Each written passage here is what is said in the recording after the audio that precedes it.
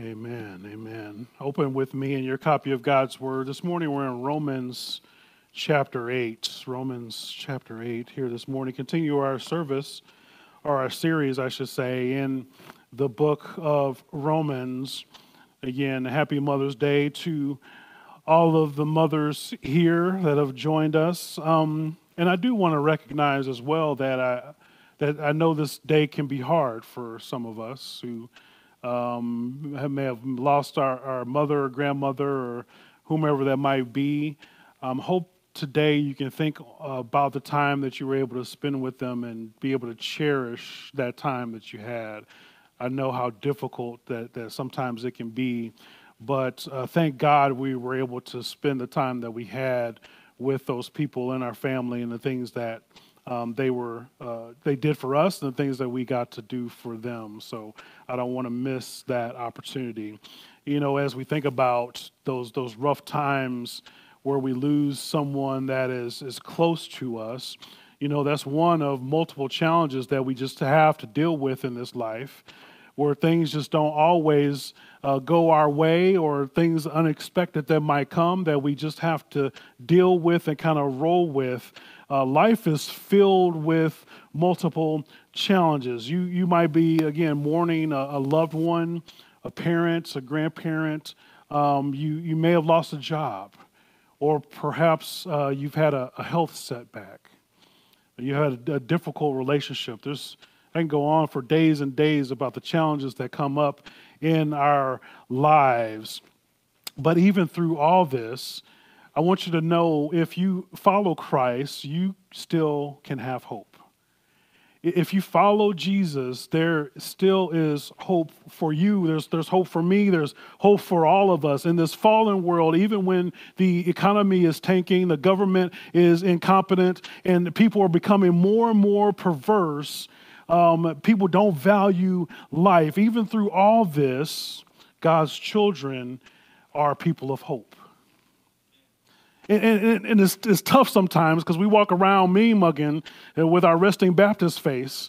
But we need to understand that we are not like everybody else in the world, that we do and can have hope because of who Jesus Christ is and what he's done. But you still might ask the question, well, why? Why can we have hope right now? And it's because we have this glorious future that is ahead of us, and that we have a Savior that loves and protects us. That's why we can have hope, even in the midst of sorrow, even in the midst of challenges, when things don't go our way or things come up unexpected and we just don't know what we're going to do, where we're going to turn. We can still have hope. Now, that doesn't mean you just walk around and stuff everything down and put a smile on your face like everything's good. Your stuff is bad sometimes, but even through the bad times, we can see God's grace. We can see God's handiwork on us, even when times are rough, even where we don't know where to turn. Isn't it funny how God always provides? Even when you don't know, I don't know how I'm going to pay my electric bill this month, and somehow he makes it happen. You might be later or something might show up. You never know, but God is there. God shows up for us. This morning in our text, the Apostle Paul tells us there is hope for God's people, and there is help for us when we feel weak. This morning, Romans 8, we're going to start in verse 16. It says, "The Spirit himself bears witness with our spirit that we are children of God, and if children, then heirs of God and fellow heirs with Christ, provided we suffer with him, and in order that we might also be glorified with him. For I consider that the suffering of this present time are not worth comparing with the glory that is revealed within us." Paul here is telling us there is a price for us when we identify ourselves with Jesus. There's a price for us to pay, but there's also a treasure awaiting us. For Paul's hearers, the early believers, they dealt with economic and social persecution, while others even faced death. I mean, they talk about bad times. The hearers of this letter that Paul is writing, they were dealing with some horrible and difficult times. But I guarantee whatever suffering, whatever pain or frustration or disappointment that you have here today is nothing compared to the glory that awaits you as a child of God. Let me say that again. It doesn't matter what you're dealing with today, all the anguish, the suffering, the pain, the frustration, the disappointment, anything that you're dealing with today is nothing compared to the glory that awaits you as a child of God. You can have some tough days, but when you get to heaven, you get to spend the rest of eternity with your Father, you won't remember any of the pain that you have today, all the frustration, or anybody who wronged you or talked to you crazy. None of that will be on your radar because you will be with the Father. Paul knows what it's like to suffer. Remember who Paul is, right? He knew what it was like to suffer. And in fact, he said, if you forgot, he wrote a letter to the Corinthians and he details everything out. He's like, hey, let me tell you what it's like to suffer. You want to talk about suffering? Let's measure notes. How about that? In 2 Corinthians, he says, here's what it looks like to suffer. He talks about being jailed and whipped, lashed, beaten with rods, stoned. He was shipwrecked. He was robbed. He went without food, nearly dying countless times. Not to mention that he had this thorn in his flesh. We don't know what this thorn was, but it was bad. That he dealt with every day of his life. He was so bad, he asked the Lord to just take it away from him because he didn't know what to do. But he realized this in 2 Corinthians 12:9. And it says, the Lord told him, my grace is sufficient for you. Oof. My power is made perfect in weakness. Therefore, I will boast all the more gladly in my weakness so that the power of Christ may rest upon me. That's something when you get to a place like that. When you trust him so much that you just know, I'm just going to roll through all of this. This particular verse is one that came up for me when it felt the Lord calling me to serve you as pastor. And I was like, Lord, I don't know how I'm going to be able to do that. How am I going to be able to work a full-time job and be able to pastor a church and tend to my family and do all these different things? I don't think I'm going to be able to do it. And I tried to pull if you know me, you know my testimony is I tried so hard to run from the Lord as long as I could. And the Lord just kept pulling me back. The Lord just kept pulling me, and drawing me. And so when this calling came up, Lord, I don't know. But hey, if you're in this, then I know you'll make it work. And this verse is one that came to my mind. And it kept pounding me. Just every day I'd wake up with this on my grace is sufficient for you. For my power is made perfect in weakness. I said, Lord, I got a lot of weakness. I'm so weak, I just would fall out into a puddle. That's how weak I am. And I don't know how, but the Lord made it work. You might have something else to say. I try to do the best I can, but the Lord is here. The Lord is moving, and he's proving to me every day that he is Lord. He is Savior, and he is good. This is what Paul realized himself, and many of us won't have to go through a fraction of the things that Paul went through. But through all of the things that he went through, he still put his hope in the Lord. I know it's tough. I know it's challenging. But God is good. You might feel alone, but you are not. God is with you. And realize this, that the path of glory leads through suffering. That's how we get to glory. That's what it looks like on the map. Is in order to get to glory, we got to go through hard times. In order to get to the green pastures, we got to go through the valley of the shadow of death. That's just the way it is. And that's so that we can realize that we have a Savior that loves and cares for us. He says that the current sufferings are not worth anything compared to the glory that is yet to come. So when you rightly consider suffering from a heavenly perspective and think about eternity, you realize that the suffering that you have here on earth is just like water in a shot glass compared to the ocean. Your suffering that you're going through is you can put it in a thimble compared to eternity that's a weight for us that fills the entire ocean. That's what it looks like for us. In 2 Corinthians 4:17, it says, for this light momentary affliction.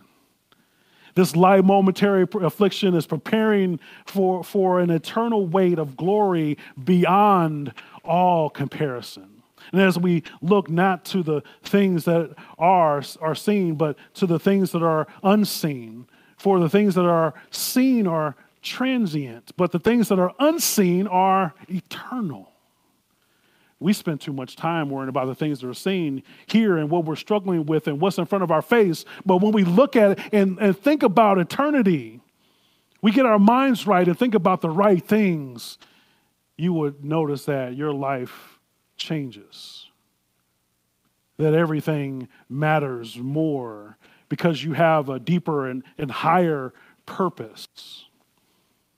So why is Paul so confident about this glory that is yet to come? How is he able to do this?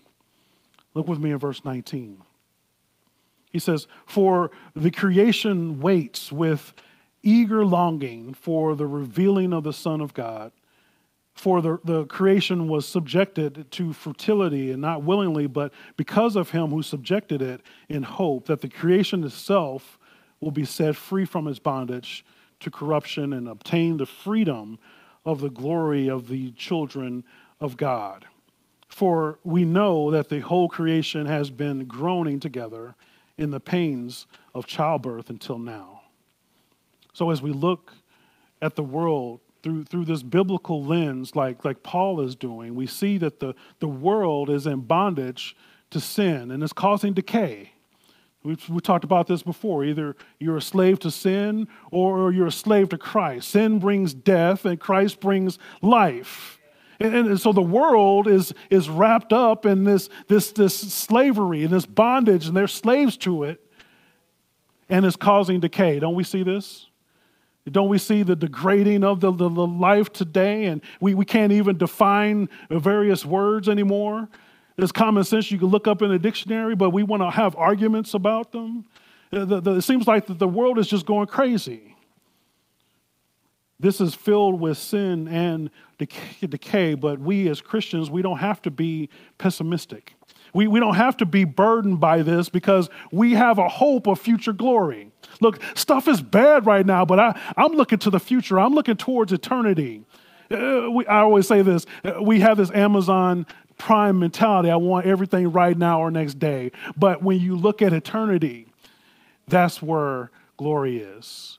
That's where our reward is. That's what we should be looking toward. That's what's driving us to get out of our bed every day, because I'm getting closer and closer to the glory that I'm going to experience in eternity. Not because the economy is down and I don't know, woe is me and stuff is just not working out. My stocks are down. I'm losing my retirement. No, I'm getting closer to glory. I'm getting closer to spending my time in eternity with my Father. We get to look forward to this new heaven and new earth that God has promised to us. That's why we can have hope. We get to look forward to God freeing us and freeing the world from sin. God is going to come and fix all this. He's going to come and repair the world and take away sin, take away sickness, take away the evil. Slavery and decay will be replaced with freedom and renewal. That's what we have to look forward to. So when that day comes, we'll also get resurrected bodies. Some of y'all walking around with aches and pains. And, when I walk down steps now, I hear all these clicks and pops and stuff. I'm like, what's going on? Like, it sounds like, snack, crackle, and pop over here in my bones. But one day, when Christ returns, He's going to give us these new glorious bodies. He's going to take away those aches and pains and those pops. And we will be restored. We will be renewed. If nothing else, look forward to that, right? I know it hurt to get out of bed this morning, but look forward to the day where you won't have to experience that getting out of bed. When that day comes, we'll have resurrected bodies. And while we wait for that day to come, we can continue our mission, and our mission is to tell people about Christ. That's what you're here for. People want to spend time, I need to go travel the world to go find myself. I need to read all these books and so that I can know and understand and try to figure out what my purpose is. God is very clear. He tells us exactly what we're here to do, and we are to make disciples. Let me tell you something. If you're a Christian and you call yourself a Christian and have been one for years and years, you've made no disciples, I got a question. I got to question who you follow. I got to question if you spend time reading your Bible and get to know him, if you haven't replicated yourself. If you haven't told anybody about Jesus, well, I'm not an evangelist. I'm not a theologian. He didn't ask you to be an evangelist or a theologian. He told you to go tell somebody about me. You know, we want to go and talk about, hey, you want to come look at my new house? I got this car, I got this new job, or this new grandbaby or whatever. We want to go and shout that from the rooftops. When it comes to Jesus, all of a sudden we shy. All of a sudden we don't want to offend nobody. Nobody want to see all your 1,000 pictures of your babies. You can pick one or two, and that's fine. We don't need to go through the whole reel. But when it comes to talking about Jesus, all of a sudden we want to get timid. But that's the whole goal. That's the whole point, is to tell people about Jesus. And let me tell you something. When the whole world has this opportunity to know and to hear about Jesus, the sooner that he's going to come back. So let's expedite this. Let's do this timeline so it comes up a little faster. So that everybody, let's let the whole world know at the top of the rooftops. That's why I love that we're able to stream, and people in Brazil and in Spain and in China, across the world, are be able to see this very message here today, and they do when they comment. I want to get this word out. I can't make trips over there all the time, but I can leverage the tools that God has given us so that people can hear the good news. But I can't do it by myself. You all know people that I don't know. You all know people that they resonate with you more than they would resonate with me. Tell them about Jesus. Tell them about who it is and what he's done for you in your life, so that they might have the hope that lies within you. At least I hope that it is. You know, just as a mother has to push through the pain of childbirth to give new life, we're also called to push through the trials and suffering in order to experience the joy of that glorious life that is yet to come. We got to push through. We got to keep our eyes focused on eternity to get us through this momentary affliction. So somehow, I don't know how, but when you watch these televangelists, these prosperity preachers, somehow they miss this. I don't think they read the same Bible I do. When they talk about all this health and wealth and well-being and all this kind of stuff that God wants you to be this way, I think they just missed this in various other places in the Bible when they talk about all those kind of things. They are perverting the gospel for personal gain, it seems like. I don't know them personally. I'm just saying it don't line up. I don't know how they gather that God wants us to be healthy and wealthy and comfortable when that wasn't true either for the apostles. How are you different? How are you so special? The Bible I read, it says nobody's good, no, not one.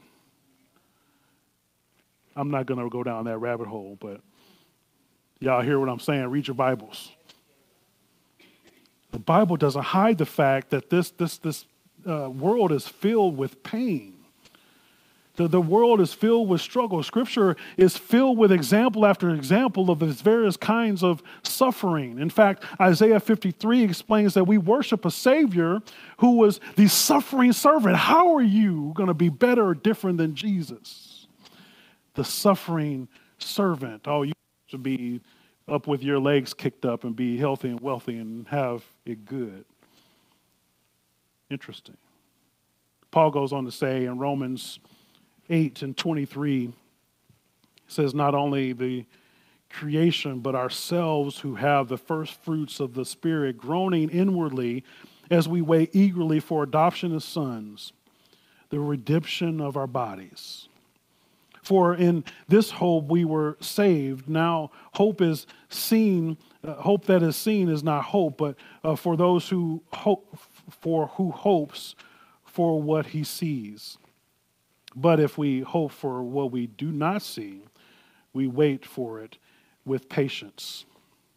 So as we read through the scripture, there's a sense of where we call this the already not yet, right? So Paul describes this salvation, right? If once you believe and confess, you are at that moment, you are saved and in that present time. But there's a past, there's a present, and there's a future of this salvation that takes place. So we're saved, again, at the moment that we confess Christ. Romans 3, if you remember this, Romans 3 and 21 kind of it details this out. It says, but now the righteousness of God has been manifest apart from the law. Although the law and the prophets bear witness to it, the righteousness of God through faith in Jesus Christ for all who believe. For there is no distinction, for all have sinned and fall short of the glory of God and are justified by his grace as a gift through the redemption that is in Jesus Christ, whom God put forward as a propitiation by his blood to be received by faith. This is to show God's righteousness, because in his divine forbearance he had passed over the former sins, and it was to show his righteousness at the present time, so that he might be just and be the justifier for the one who has faith in Jesus, right? So that's present, that's right now.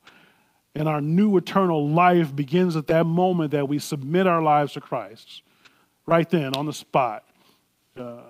Jesus said is finished, right? So once you confess, and hey, you're saved, but Jesus has already done all the work. So we're saved right now in the present through the process of sanctification. So in the past, we were saved, right? But also in the present, we're being made new. We're being reformed. We're being renewed. There's still a work going on within us that is saving us along the way. Remember, sanctification is this churchy word that the Bible uses that means that God is continuously doing the work and making us more like Christ. He sets us apart and guides us to maturity and it gives us some progressive holiness. That's what sanctification is and means. So while we were saved, right, nobody can snatch us out of his hand. There's still work that goes on inside us in the present time. But even though we were saved and we're being saved right now, there's still more to come. We haven't reached there yet. We haven't attained glory yet. We haven't fully received the benefits and the blessings of salvation that will be ours when Christ's new kingdom is complete. We're not there yet. And so there's still more for us to look forward to, right? That past, present, and future. Soon, the groaning that we hear, the groaning that we do, soon, that will all come to an end, and those who are in Christ will experience glory. But until then, we wait. We wait for Christ's return. While we wait, we have the Holy Spirit to intercede for us. So even through your groaning and frustration and your challenges and all that stuff, and you don't even know what to pray, we have the Holy Spirit that knows exactly what we need to intercede for us on our behalf. Verse 27 says, and he who searches hearts knows what is the mind of the Spirit, because the Spirit intercedes for the saints according to the will of God. Brothers and sisters, you might not always know what to do or to say,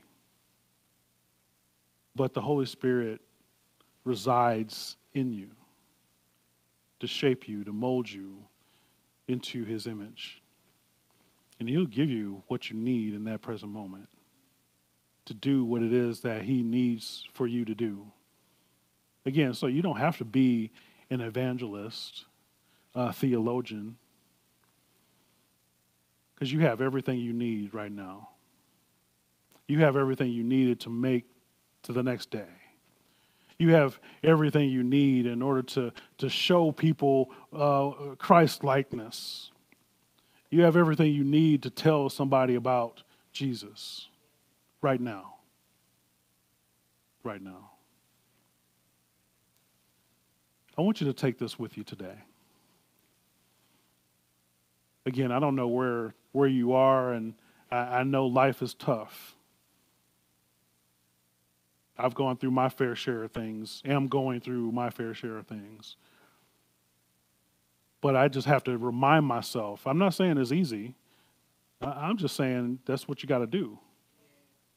Is remind yourself of the gospel. Remind yourself about who you serve and what he's done for you. Get around some folk who know Jesus and understand, who've been through some stuff. And talk to them and let them pray with you. Let them pray for you. So you can remind yourself about how good it is.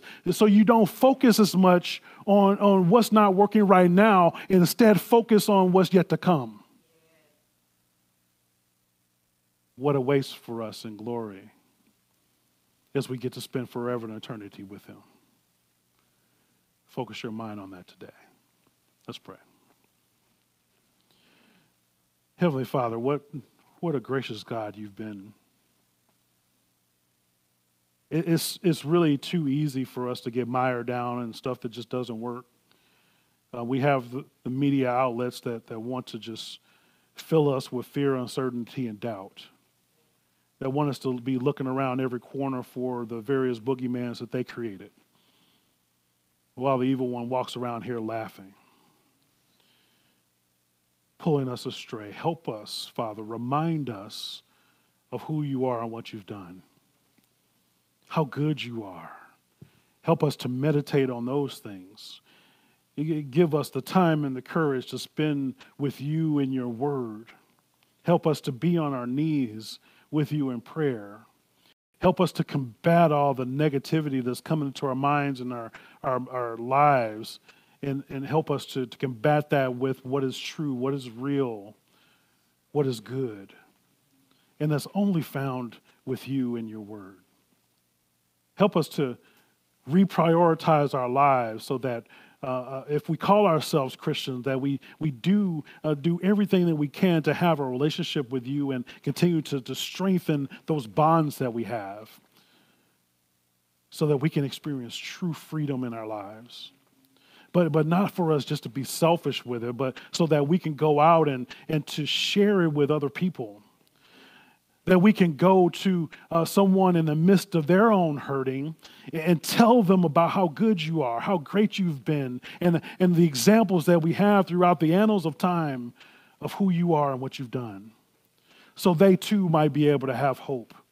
And they can come to us or someone else and say, what must I do to be saved? Father, help us here today.